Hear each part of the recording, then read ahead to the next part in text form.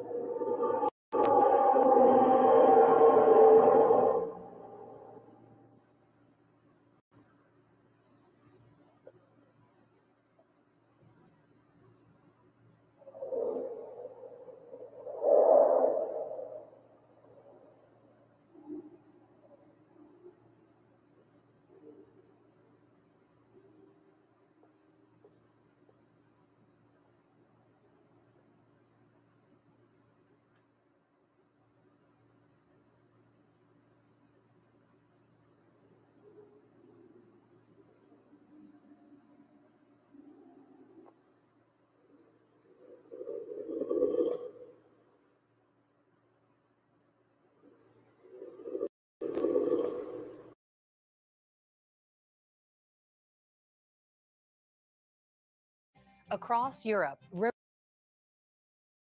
Hey, what's up, Dark Skin Avenger? How are you? That is very creepy. Very creepy. The fact that he's even putting his hand on the ground to see if he can feel what he's hearing.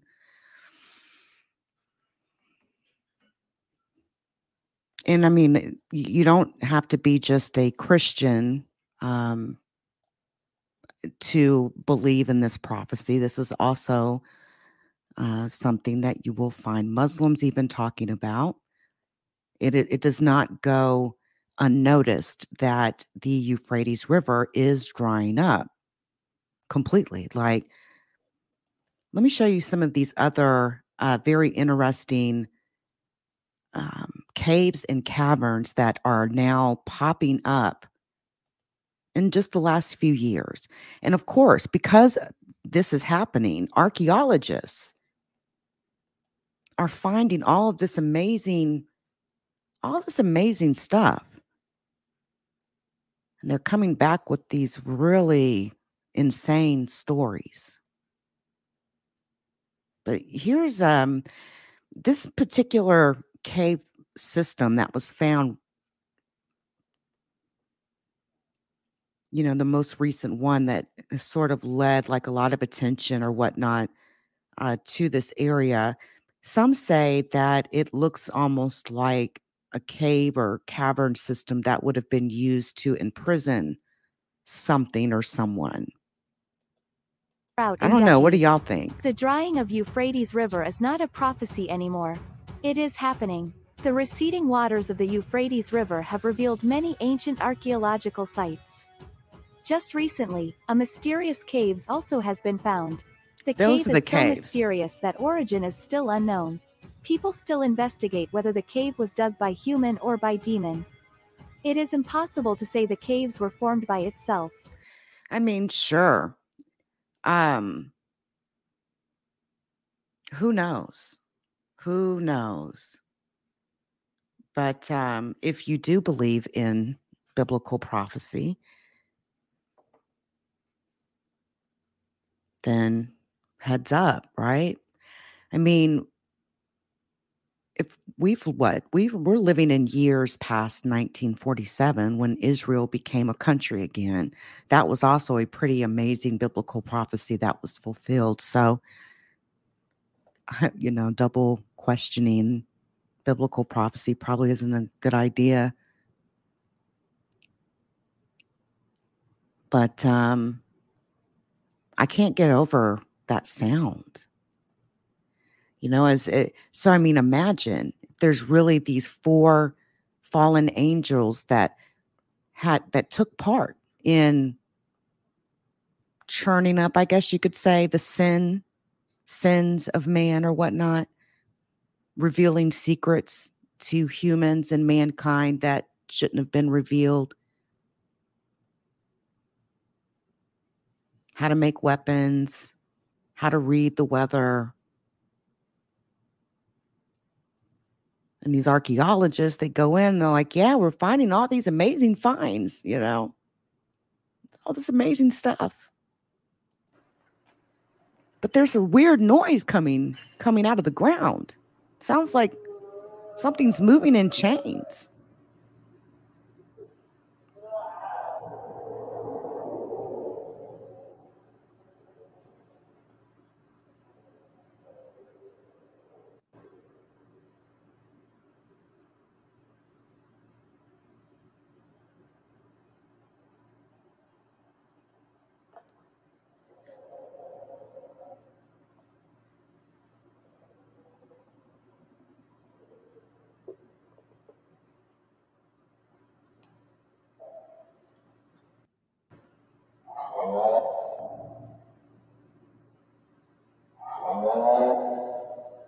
That is freaky.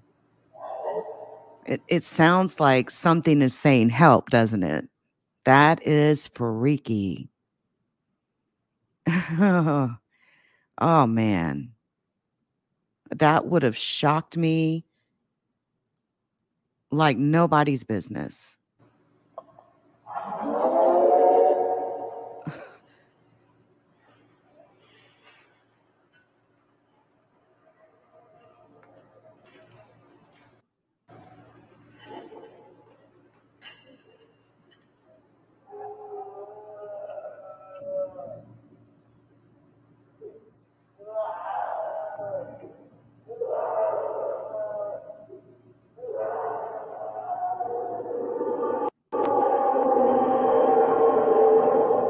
Wow, man. That is just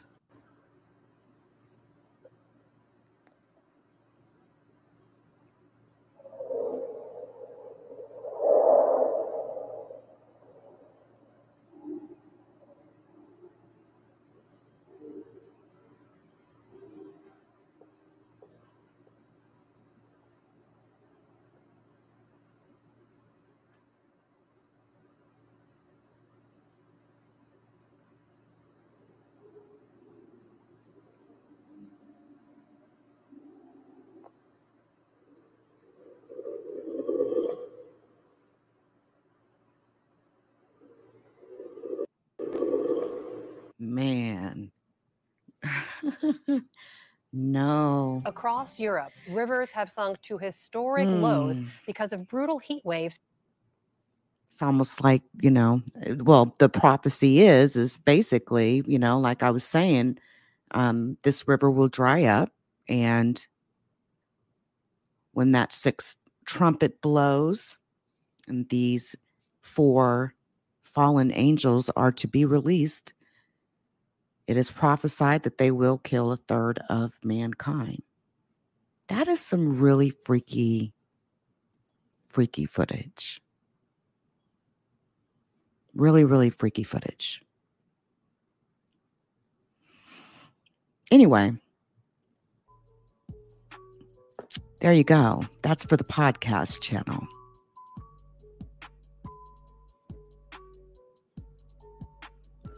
All right, guys. Well, for those that may want to stay a little bit after, if you want, I was just kind of checking this out just to kind of, feed the brain a little bit. 4 angels that are bound underneath the Euphrates River, and we're going to explore that part of the world, which is the territory between Iran and Iraq. We're going to explore the Euphrates River, and we're going to talk about these 4 angels and what their assignment is and why are they now bound in that part of the world.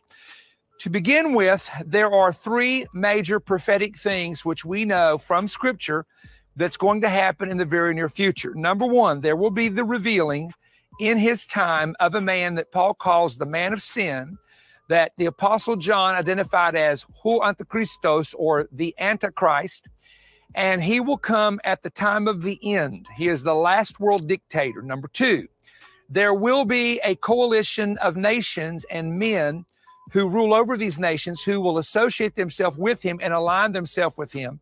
And they're simply called 10 kings. They're identified as 10 horns in the book of Daniel. And they are the 10 heads of the beast, for example, in some prophetic scriptures.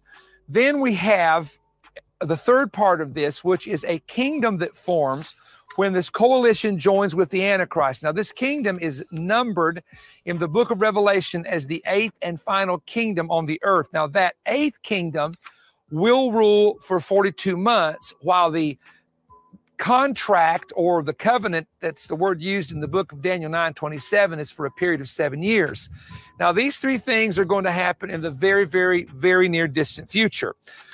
The rise of the Antichrist is very interesting because there's 2 important verses that I want to give you. One is in 2 Thessalonians chapter 2, the Bible says that this man is to be revealed in his time when the thing that is restraining him on earth is removed or lifted.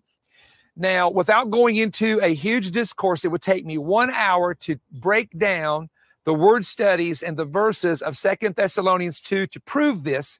But the restrainer on earth is the church that believes in the power of the Holy Spirit. That's what's restraining the man of sin.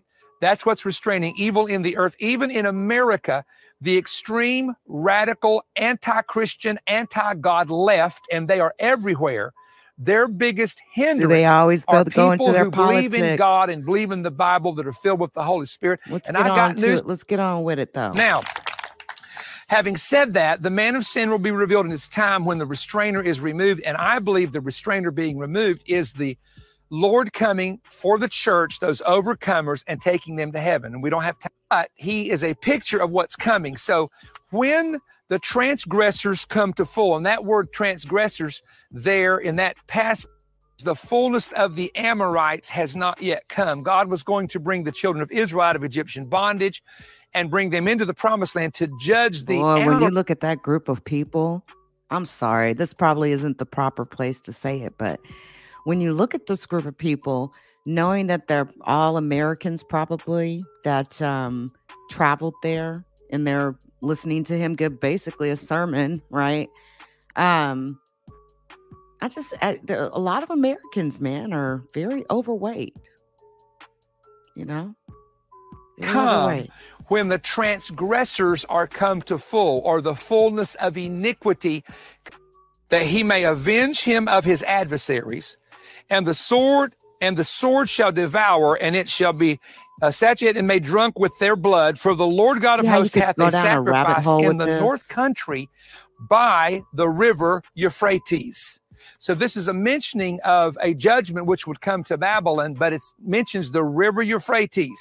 Now, pay attention to the book of Revelation, which is a very bizarre verse. I mean, there are some verses. How many know there's some strange verses in the Bible? You have to admit it, right? So this is one of those strange verses. Look what it says.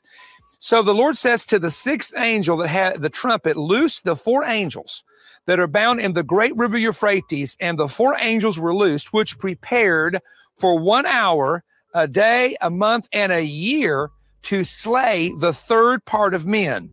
Then it goes on to say this, and this is where the story gets intriguing.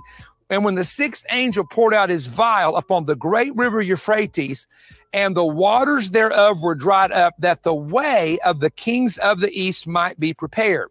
Now, there's so much going on in these two verses, and hopefully I can kind of explain this to you. The first thing we have to do is identify what is the Euphrates River. Most of you know, but if you don't, between the borders of the modern-day countries of Iran and Iraq are two rivers.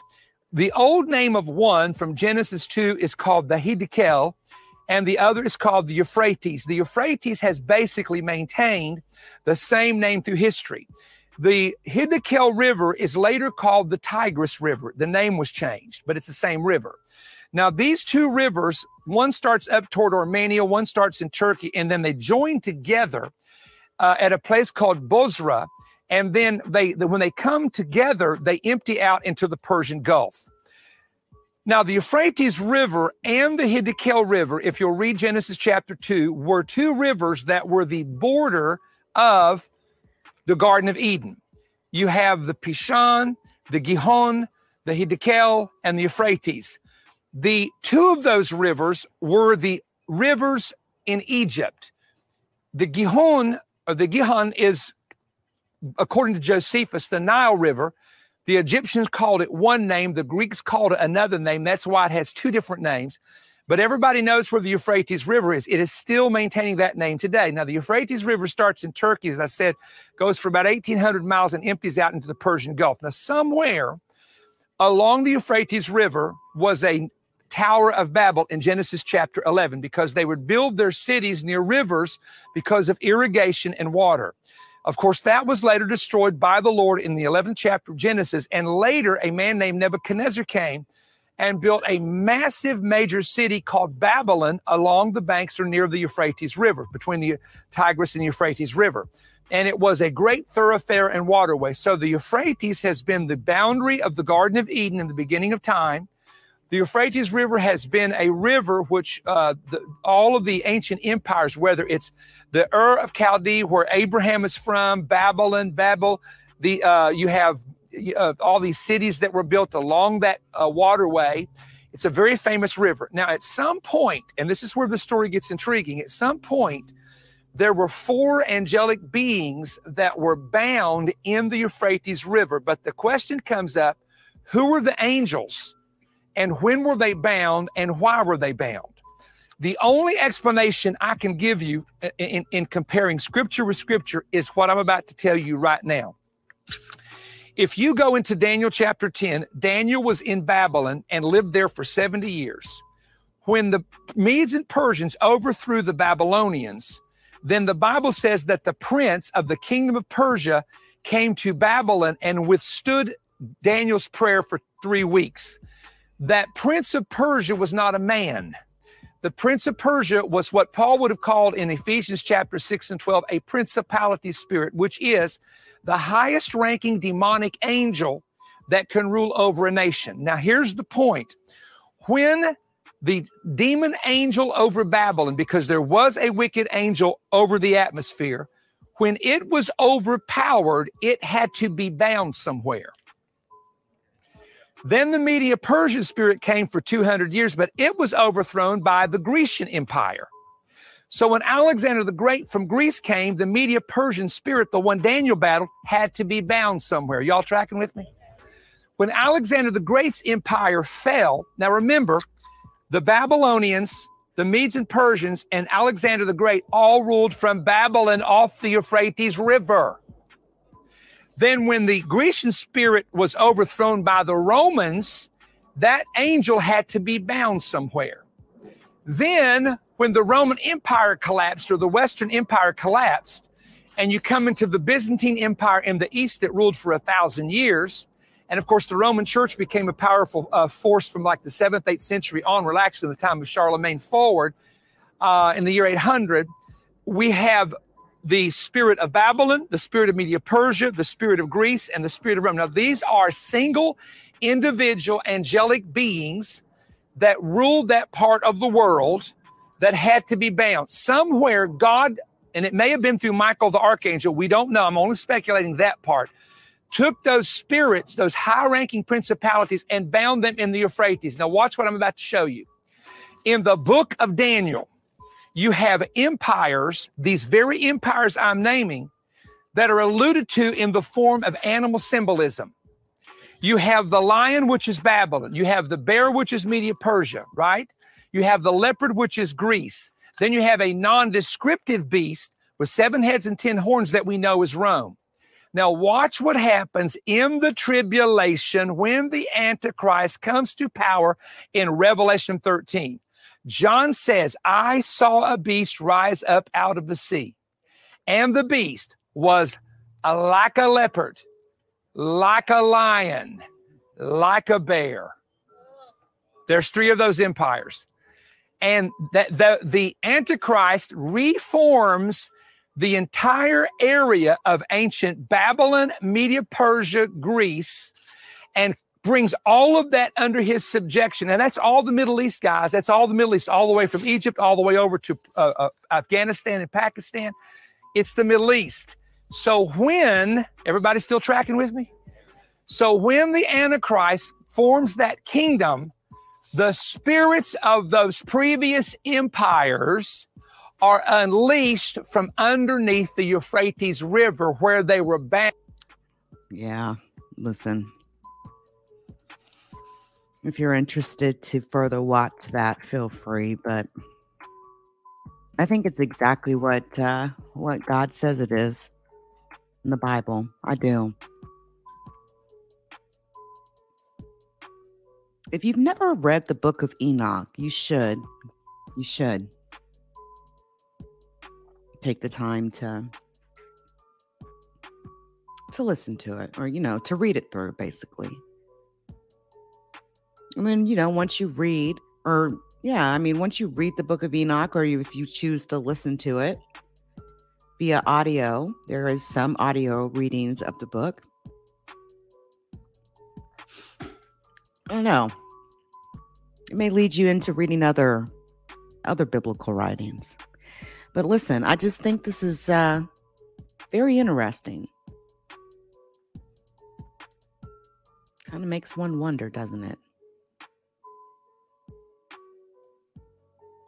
Listen, I'm out of here, y'all. I'll catch everyone soon. Happy Sunday, and I hope y'all have a fantastic work week. Until next time, everyone.